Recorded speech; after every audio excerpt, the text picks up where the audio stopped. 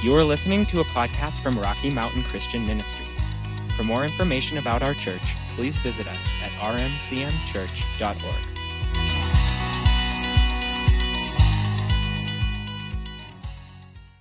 So today, how much time do we have? A lot. Good deal. Because I have a lot to cover. I hope you're ready to engage. Because we kind of, to bring this whole thing together, I have to go through a lot of scripture. So we're probably going to do a lot of reading. You're going to do a lot of listening. And some of it we're going to read. Some of it we're just going to go over because there's just too much. But I just want you to listen to what we're saying today. Take some notes, and then you can go back to these chapters and really think about the point that I feel like the Lord has us on today. So we've been talking about faith and expectation. We could say hope, but this feels more like what we expect when we pray, for example. Do we expect God to do what He said He'd do in His Word? When we come into a time of worship and together, do we expect Jesus to show up? I feel like several weeks ago, the Lord started talking to me about we need to raise our expectations of Him. Again, we said not in an ugly way, not in a way of that's presumptuous, but just God said it. We're going to expect it. All right. So, and that goes right along with faith. So that's the overall subject we've been talking about. I want to talk to you in that vein today about the God. I'm just going to start out with this. God has defined Himself as the God who is more than enough. We're just going to look at those verses and a couple others so that we come to this. It's like, okay, if God is the God who's more than enough, if His Word never fails, if it always produces what He said it would produce, then where should my expectation be? Okay. And then I want to go look at some instances in the Gospels where their expectation, all of our expectation, let's put it this way, our expectation toward God, all right, it will be determined by our revelation of His nature. Because we need to know it's His nature to heal. It's His nature to forgive sin. It's His nature to draw us into relationship.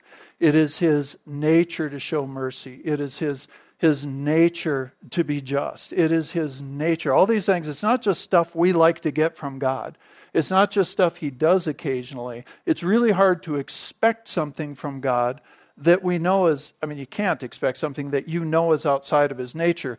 And we can go through life not really knowing His nature and therefore not expect a lot of things from Him. A lot of people think that healing in particular is something that God does sometimes. And sometimes He does, and sometimes He doesn't. But He revealed Himself to Israel with the name, I am the Lord God who heals you. I am Jehovah Rapha. I am the Lord God, your healer. And so it's a part of His nature to heal. All right, He is the great physician. It's who He is. And so just that as an example, to understand God doesn't just give to us, He's generous by nature. So that impacts what we expect and how much of it we expect. Okay?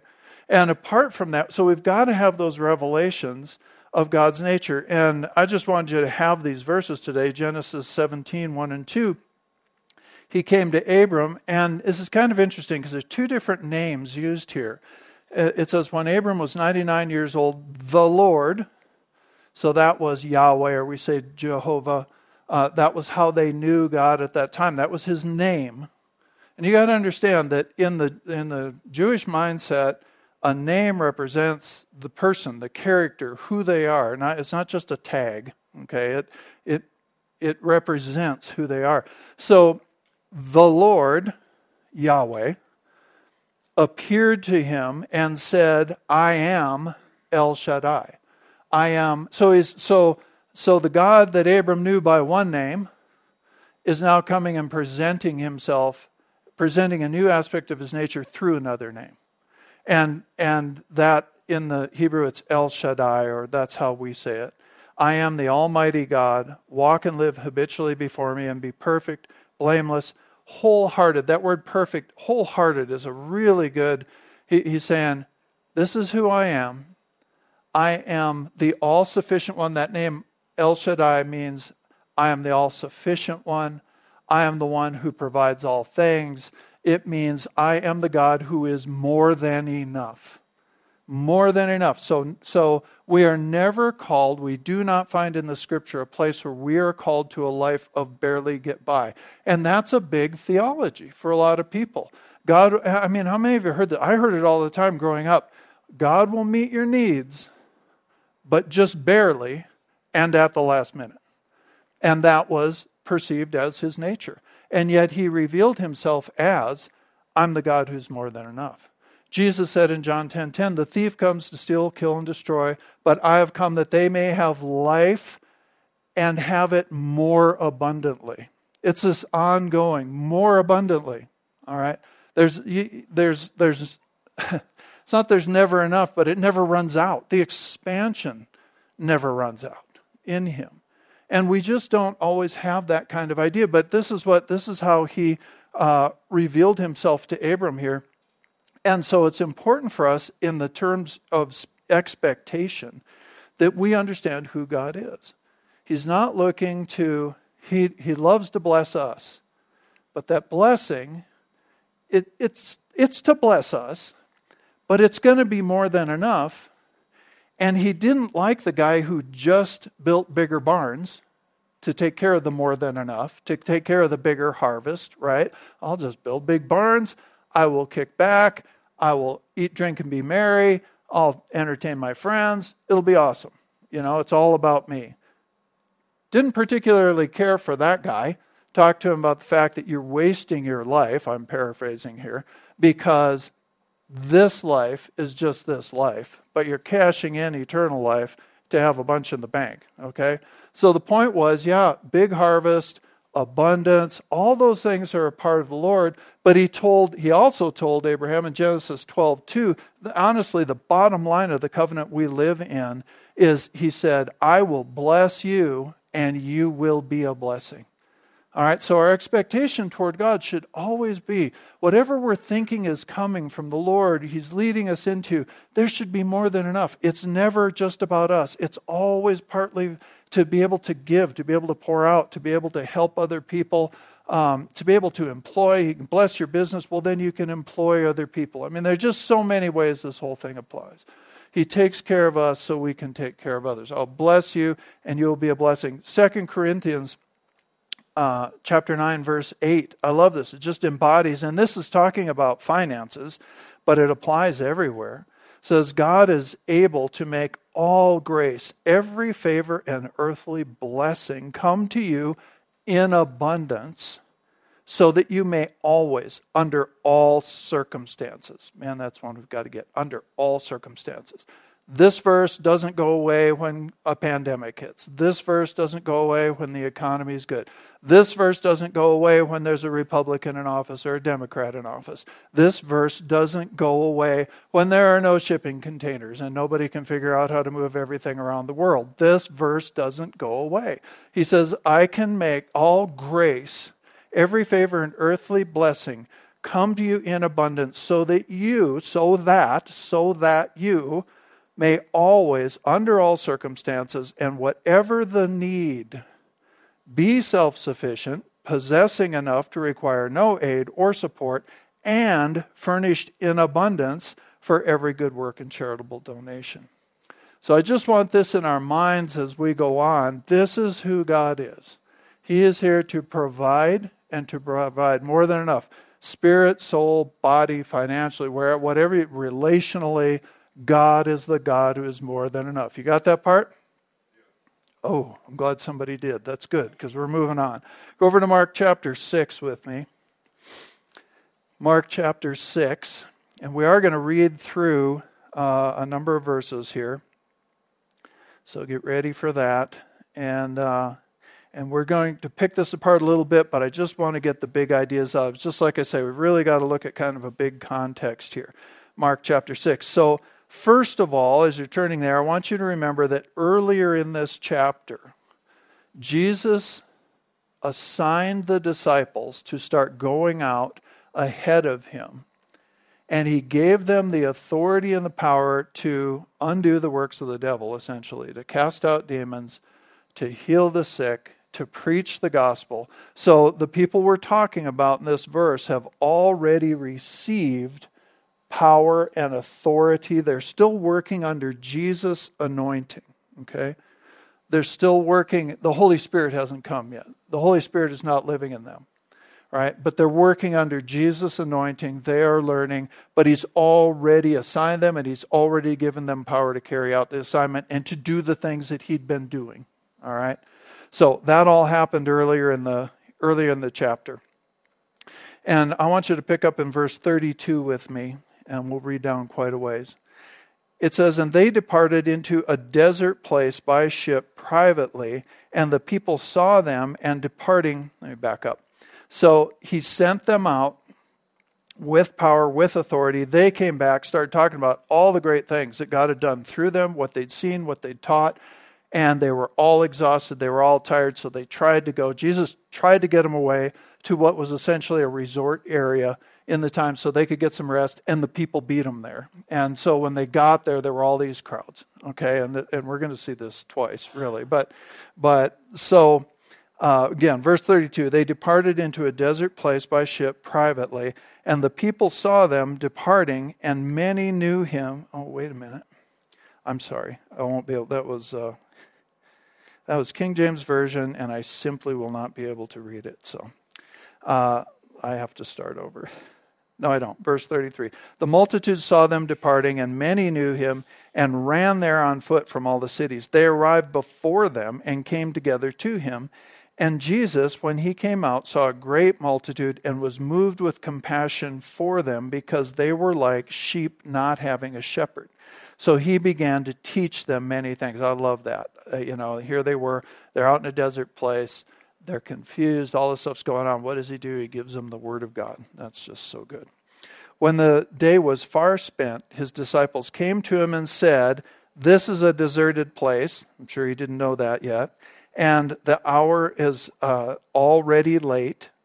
Send them away." All right, this is their first response to the need. The disciples' first response is send them away, okay, so that they can meet the need themselves, so they can use their resources and go get some food and get rest. Send them away. All right, well, that's not an evil response. It was just the first thing they thought of was, all right, Jesus, it's late. We're still tired. They don't say that, but I suspect it was there. We're still tired. They beat us here. We never did get our rest. They're hungry. Send them away so that they can get fed. That's their first idea, okay?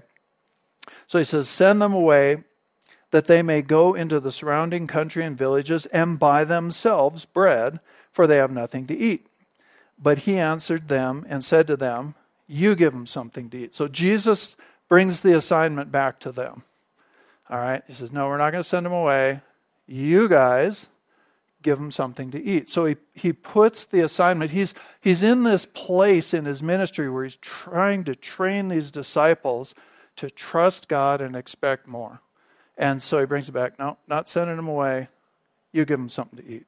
That isn't I don't believe that's sometimes people want to make doctrines out of these individual things. This is the way it always is. If anybody has a need, you better meet it. Well, I don't believe that's an overall doctrine, but that was his training at this point. That's what he was telling them, and for a specific purpose. Okay? So their second response is, they said to him, "So shall we go and buy 200 denarii worth of bread and give them something to eat?" Essentially, they're saying, do you really know what you're asking us? Are you really thinking about this, Jesus? We have this much money. We could do it. We apparently have the money in the treasury. Is that really what you want us to do? Empty the whole treasury to go meet these people? I find sarcasm in this question, coming back to Jesus. So that's kind of their second response is, that it's a little sarcastic. Do you really want us to go spend all the ministry's money to feed these people? Is that what you're saying, Jesus? Okay. And so he just keeps going like he always does. He said to them, "How many loaves do you have?" All right, he brings it right back to them again. "How many loaves do you have? Go and see." When they found out, they said 5 and 2 fish. And then he commanded them to make all sit down in groups on the green grass. So they sat down in ranks, in hundreds and in 50s. And when he had taken the 5 loaves and the 2 fish, he looked up to heaven, blessed and broke the loaves, and gave them to his disciples to set before them. And the 2 fish he divided among them all. So they all ate and were filled. That verse is one that I go back to a lot, because there's something more going on here than just getting filled up. There's something more than just, there's a spiritual filling, I think, here. There's something, that term, it says filled. A lot of our translations say satisfied. There was a satisfaction that came. And I just really believe there was more going on here than just getting some bread and fish. And they took up 12 baskets full of fragments, so that's essentially 1 each, right? And of the fish.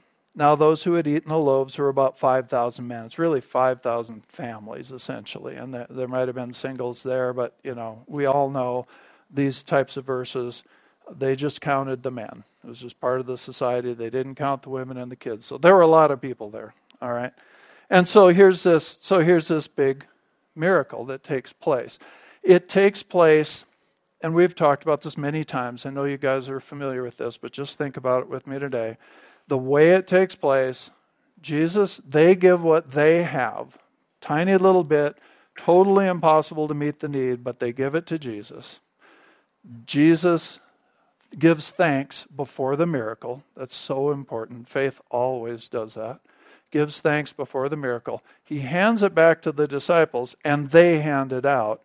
And so the multiplication happens as they're handing it out, possibly as the people eat it. Had to happen as they're handing it out, or they wouldn't have even been able to hand it out to everybody. So the point is, very hands-on. He includes them. They didn't just see him do something. They experienced this miracle. They were there. It was an encounter. It happened in their own hands. All right? Verse 45. You still with me? Immediately, he made his disciples get into the boat and go before him to the other side, to Bethsaida, while he sent the multitude away. And when he had sent them away, he departed to a mountain to pray. Now when evening came, the boat was in the middle of the sea, and he was alone on land. Then he had to have seen this in the Spirit, he saw them straining at rowing, for the wind was against them. So here they are. The wind is against them. They go out there already tired. I've not seen a break yet for them, and they went away for rest. But anyway, they're out there, and big wind comes against them. Their response is, let's do what we've always done. We're a bunch of them are fishermen. Let's row. And so they put their effort into obeying what Jesus told them to do. After just experiencing this big miracle and other miracles, after he sent them into these villages, seeing demons cast out, seeing these different things happen, spend time with Jesus, he multiplies the bread through them. All this should be multiplying in their consciousness that God is a big provider, okay? But when they hit the next challenge, they handle it the way they've always handled it. They can't use the sails, they're going straight into the wind, so they row. So they work hard all night trying to do what Jesus told them to do. It doesn't seem to ever enter their mind to use the authority that they have to get themselves across the lake. Instead, they use their own powers. It makes sense to you, okay? So it says now about the 4th watch of the night, which is really just before dawn. Watch this. He came to them walking on the sea and would have passed them by. There's a couple places like this in the scripture. There's another one on the road to Emmaus where he met with these people. He talked with them and they're going. And he was just going to keep going. And they had to talk him into staying with them that night and talking to him more. He was just going to walk right by. He's walking in miraculous power. They're out there straining at the oars. And he would have just gone right by them. He didn't go out and jump in the boat until he was invited, which is really interesting to me, or at least until they freaked out, So when they saw him walking on the sea, they supposed it was a ghost and cried out, for they all saw him and were troubled. I can understand that. But immediately he talked with them and said, "Be of good cheer. It is I. Do not be afraid." Then he went up into the boat. The wind ceased. And it says, get this. It says, they were greatly amazed in themselves beyond measure and marveled. That's the New King James. I looked that up, and it's one of those passages in the Scripture that emphasizes the same thing over and over and over. It says we would say they were super amazed. They were beside themselves. They were outside themselves with amazement that it was Jesus, he walked on the water, and the wind stopped. And they're shocked. They're absolutely shocked. And they have this sense of awe and wonder. And it says the reason they were so amazed, I mean, we think that's cool. I'm amazed at Jesus too. But the Scripture says they had this massive, practically out-of-body experience amazement, for they had not understood about the loaves because their hearts were hardened. So, in other words, they were supposed to get a lesson out of that miracle. It wasn't just the miracle. It wasn't just feeding people. That was the miracle. But there was a lesson in the miracle that they didn't get. Otherwise, I think at this point, they'd have been grateful. They probably would have done something different anyway up front. They probably would have at least attempted to take authority over that wind, but instead they waited for him. They moved into fear. They didn't know where he was. Then they think he's a ghost. Then they freak out. Then he gets in the boat, and then they're just shocked at the result of that. And it says it was because they didn't get it about the miracle. And that's kind of the point. I think that's really the only point. I'm going to take longer doing it.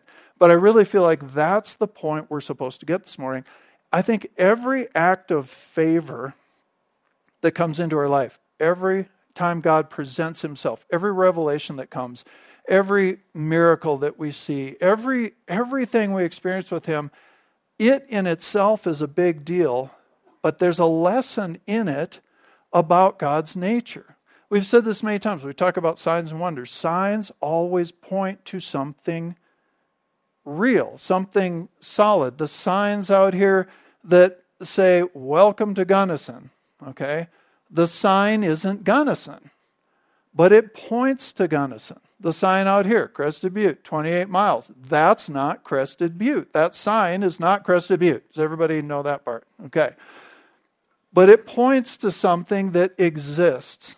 And it's the same thing when the Lord does something like this. He multiplied those loaves. That was awesome. But contained in that experience was the knowledge God provides. And he provided more than enough. They picked up a bunch of leftovers. And so they went through all that, went right out in the boat, totally forgot the whole thing, or didn't know to bring it forward. And I think that's where we miss it a lot. We love what God does, and that's wonderful. We're grateful for what God does. But we sometimes then we just want the next thing. We don't take the time to say, what does that say? Let me just soak in this for a little while. What does that say about you? Because that sign, that wonder, that miracle points to you. And my determined purpose is to know him, right? That's what this is about. Only out of knowing him do we minister effectively with him. Only out of our revelation of him will we have the right expectations toward him. Does it make sense? Yeah? Okay. So here they go. They go through all of this, and then we're just going to go on. He heals a bunch of people. We're going to go up to Mark chapter 8. Okay, jump up to Mark chapter 8. You can read through later. You can read through 7 and the first part of chapter 8 and all of this. I mean, he heals. All these things continue to happen, right? Let's see. I guess I never did You got all this probably if you took any notes. But we're moving on to Mark chapter 8. I forgot to move the screen. Sorry. So in Mark chapter 8, we find deja vu all over again. Okay? Beginning in verse 1. Just look at this. In light of what we just read. In those days, the multitude being very great and having nothing to eat, Jesus called his disciples to him and said to them, I have compassion on the multitude because they have now continued with me 3 days and have nothing to eat. If I send them away hungry to their own houses, they will faint on the way, for some of them have come from afar. Then his disciples answered him, how can one satisfy these people with bread here in the wilderness? You wouldn't think they'd still have this question. You know, last time it was, well, we've got enough money. If you really want us to spend it, why don't you just send them away? This time it's, we're in the wilderness. Jesus didn't know that, obviously. You know, they had to tell him, you're in the wilderness, Jesus. How could somebody have bread? How could somebody feed these people in the wilderness? You know, and I'm not being critical. I know we're this dumb too. I'm just saying, you know, here it is. We're going to, the exact same set of things. He takes them through them again, the exact same things, you know, and so they ask, how can this happen in the wilderness? He asked them, how many loaves do you have? You'd think this would start to register right here. You know, it would be like, I know I've seen this movie before. You know, I know I've seen this before. What was the ending? You know, what happened? So how many loaves do you have? They said 7. So he commanded the multitude to sit down on the ground. He took the 7 loaves. He gave thanks before the miracle. It's the exact same process. He gave thanks. Isn't he patient, though? Don't you love this? He did it all again with the same people. I need that. So I love this. Okay, I'm not being critical here. It's just when you read about it later, I'm glad they don't get to read about our lives later. You know, I don't need to be in the book. So he took the 7 loaves and he gave thanks. He broke them and gave them to his disciples to set before them, to set before the people. And they set them before the multitude. They also had a few small fish, and having blessed them, he said to set them also before them. So they ate and were filled, were satisfied. And this time they took up 7 large baskets of leftover fragments. Now those who had eaten were about 4,000, really 4,000 families, or somewhere in that neighborhood. And he sent them away. Immediately got into the boat with his disciples and came to the region of Dalmanutha or something. And here's the other part that I love in this passage. Notice verse 11. Then, after he just did all of this, after he just multiplied the loaves, after all these people ate, after he dismissed them, after that miracle happened, then the Pharisees came out and began to dispute with him, seeking a sign from heaven. All right? So here they come. So this is an important passage right here. So they've just seen all this happen, didn't participate in it, no doubt, but were watching it with a wrong heart attitude. They see all of this take place, and no doubt there's a lot of history to this. They know about the healings or have witnessed the healings. They know about all these other things that are going on. And yet, in the face of all of that, they say, you need to give us a sign from heaven. And Jesus replies to them, why does this generation seek a sign? Assuredly, I say to you, no sign shall be given to this generation. That term generation there, I don't believe, it doesn't speak of an age group of people. I think he's referring specifically to this group of people with those hard hearts that have something going on in them, that when they see what Jesus is doing, are still asking for a sign from heaven. They're not receiving what he's doing as a sign from heaven. All right? And again, none of us are exempt from this possibility. All right? So here we are. So the Pharisees have asked this. He's had this encounter with them. And he left them, the Pharisees, and getting into the boat again with the disciples, departed for the other side. So again, I don't mean to belabor this, but we've seen the multiplication of the bread again, in the same way that it happened again. They've participated in it again. And then they get into a boat to go to the other side again. Yeah, again, it's like, this has got to start to ring a bell. Somewhere along here, it's got to start to sink in. Verse 14, now the disciples had forgotten to take bread, and they did not have more than the one loaf with them in the boat. What they do with 7 baskets, I have no idea. But they had one loaf with them. They forgot to take bread. Okay. Then he charged them, saying, take heed, beware of the leaven of the Pharisees and the leaven of Herod. All right. So what he says to them is, we think about leaven. Leaven is a small thing that you put inside a big lump of dough, and it affects the whole lump.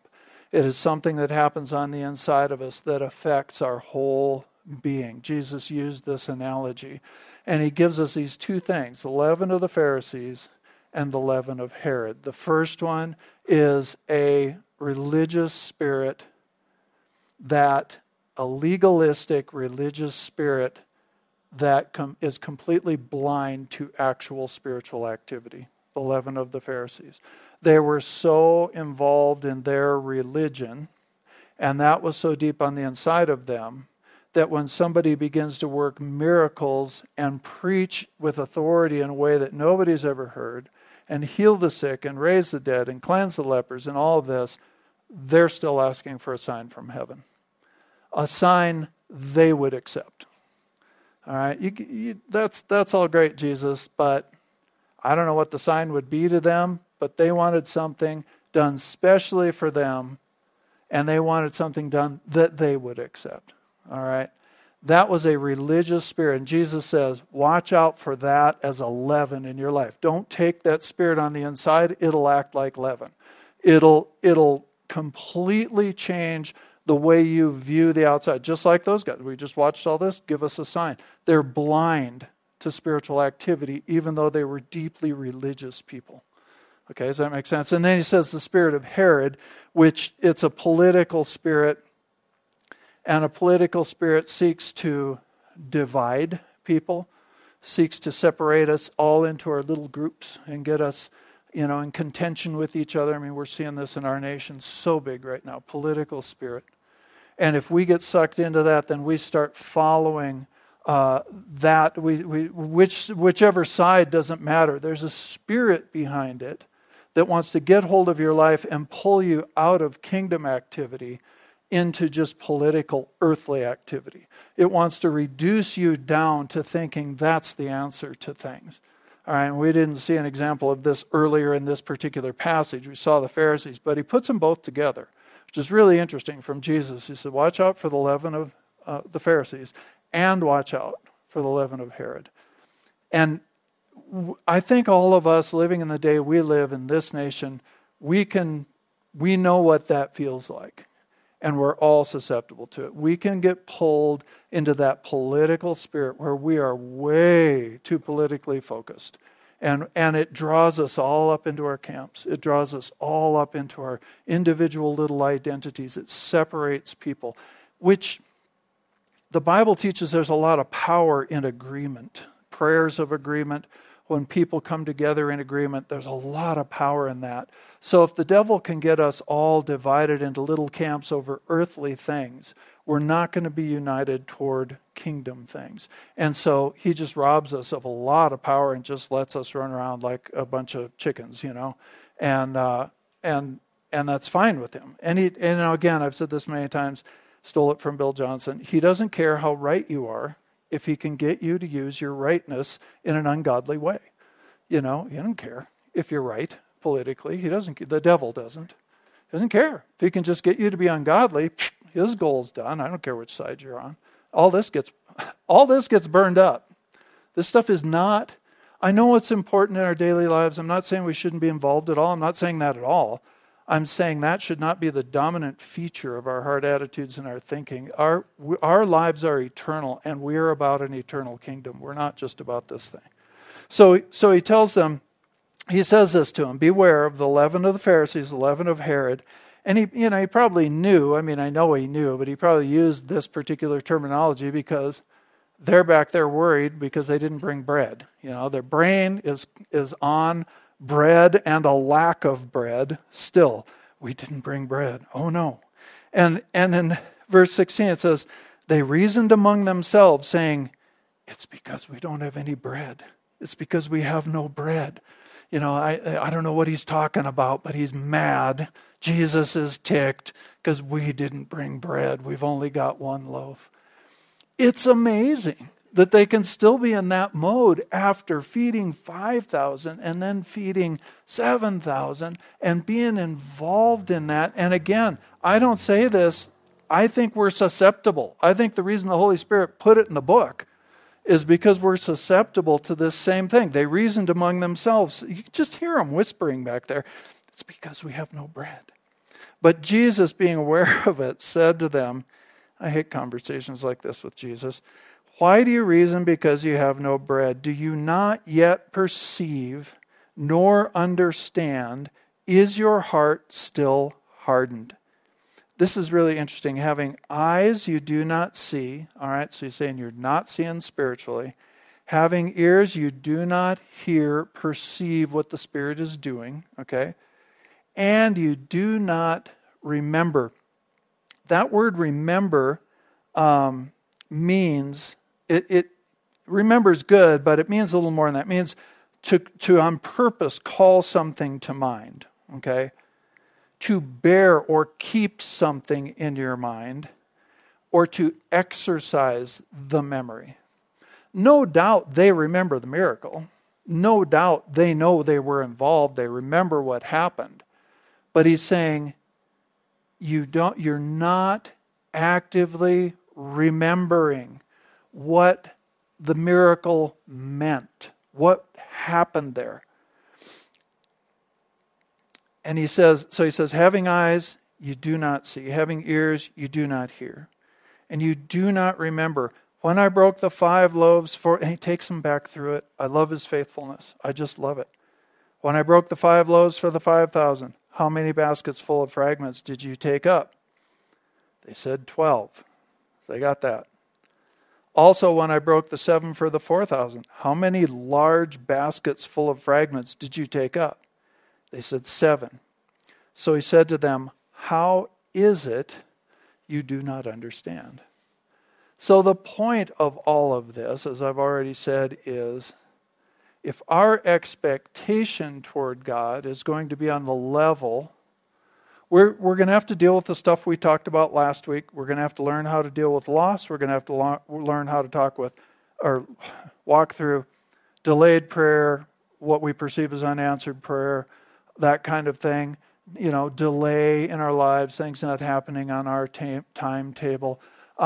I don't remember, I think we didn't talk about last week, but betrayal can really get us in this area where it changes our expectation of God. What I brought to you this morning and what Elena talked to us about, fear in our hearts and that fear of stepping out and taking a risk again because we experienced a hurtful loss.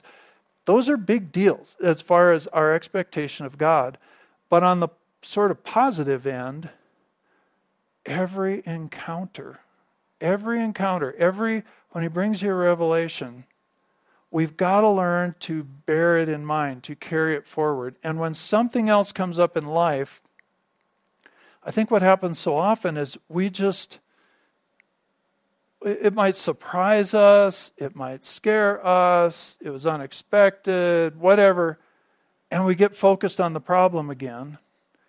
And I don't know, I think as Westerners, we're just kind of bad about taking time and stopping and remembering who God is. What is his nature? Even before I get to, Lord, what do you want me to do here? Which can be a big question. But even before that, Lord, who are you in this situation? Remind me. Holy Spirit, remind me. Obviously, he's very willing to remind. I don't think he gets upset about that, but he does want us to take the time to actively recall, actively remember. Lord, I remember when you did this. I may not get the answer to what I'm facing right now, I might not at this point, but I'm going to recall what you did and what it says about who you are. And I'm going to build those memories. I'm going to build those testimonies as a foundation on which I stand. And, I've told you this before for myself. I don't know why I'm this way. I go through life. I mean, from the time I was a kid, I have a lot of memories from childhood, but people I grew up with and stuff, they post things and they're like, oh, remember when we did such and such? I don't have any recollection of that. If it wasn't, sounds so awful, and it probably is, so, oh well, you know me. If it wasn't meaningful to me, I just kind of go by it. I just kind of let it go. And I mean, the stuff with God's pretty meaningful, and I do remember that, but I'm not good. It just feels to me like Karen has a way better memory. She just remembers the details of stuff we did and people we interacted with. And then when she says it, it's like, oh yeah, I forgot all about that, I don't know. But it's something I have to work on in myself to take time to recall and to remember and ask. And the Holy Spirit will help us with it. We just have to ask Him. But otherwise we get fixated on the loss or on whatever. We can really get kind of shipwrecked in that and lose our expectation. And somewhere in that is where innocence plays in, that we need to be able to remain innocent in life, in our hearts. We need to maintain childlike, innocent hearts as we grow up and everything doesn't go our way. And that's really, isn't that kind of the difference? It's easy for kids. They haven't been hurt yet, Maybe that's too cheap a thing to say, but it's easy to be a kid when you're a kid, but Jesus calls us to be kids our whole lives, not irresponsible, but you know what I'm saying. Innocent hearts, full of joy, full of expectation. That's a heart that gets us places with God. So we got to be able to work through all these other things and come back to that place and know how to remember to bring these things up. Because again, every miracle contains a lesson that points. And I say miracle, I think every encounter, every act of favor, every single thing He does. It's why it's so important for us to have a testimony and to have some things written down and to thank Him profusely for the small things, what seems small things in our lives, because those become the foundation on which we stand. Okay? And if we don't accept or open our heart to the lesson that's in a miracle, then we're reduced to just celebrating the effect of the miracle. And that's not what we're supposed to do. The effect of the miracle is wonderful, and we're thankful for it. The healing, the person's body got healed, we can rejoice in it. It's awesome. Okay? But there's a lesson that's even more important than the effect, and we don't want to, if we live just off the effect, oh, I saw this, we become those people that follow ministries around, and we just want to see miracle after miracle after miracle after miracle, but we never grow up. And that's out there, in our circles of Christianity, that's out there. And we just become people that kind of follow after signs and wonders instead of signs and wonders following after us. Is this making any sense to you at all? Okay. So I just think we've got to celebrate every act of favor, every blessing, every encounter, and do whatever it takes in your heart, in my heart, in our lives. I married somebody that remembers everything. So see, I don't have to write anything down. Yeah, see? That's the real key, guys. No, I'm just kidding. We've got to in our lives, do what it takes. And I think it's so much of it, I'm trying to stop here. So much of it, I think, it's time. It's just the way we function. We're just running from one thing to another. And to have that time when something big happens, then afterwards to process and say, God, man, you did this. Show me, again, what that means about you. Because my goal is to know you. Whatever comes out of that is fruit. But the center of our lives is knowing Him. Does this make sense? All right. I think we're done. I think we're done. All right. So I'd go back and read through those chapters some more. There's a lot of good stuff in there, but I just felt like that point was what God wanted for us today. Father, thank you. You're so good. And Lord, I love the fact that your word is alive, and that as we read it, we're not just learning facts about you, Jesus, but we encounter you in your word, and we encounter you in all these experiences that you do, the things you do with us. And help us, Lord, to recognize even those little blessings, to recognize, Lord, things that are blessings and not take them for granted, to recognize there doesn't have to be hot water coming out of the tap, but there is. Lord, I just want to be grateful for everything that you do and the abundance that you provide. And in that, we need to know who you are. You are the God who is more than enough. So wherever there might right now be a lack in our life, God, we trust it will be filled, and it will be filled to overflowing, so that we can give out of that area, whether that's a heart area or whether that's a physical area. God, we set ourselves to be generous people because we know behind us is a supply that will be more than enough. And Lord, wherever you need to convince us, wherever you need to change our hearts and transform us in that, we're open to it. And we thank you for it in Jesus' name. Amen. All right, let's stand up. We're going to be dismissed. Did we surprise Children's Church? Not by much. They'll get over it. All right. Sometimes we get done early and they're like, All right, doesn't happen often. Let's, so 3 minutes, you owe me 3 minutes right here, okay? Let's say it on the count of three. Jesus is Lord over the Gunnison Basin and the world. Will be dismissed. You guys go out there and be the church. 1, 2, 3. Jesus is Lord over the Gunnison Basin and the world. Amen.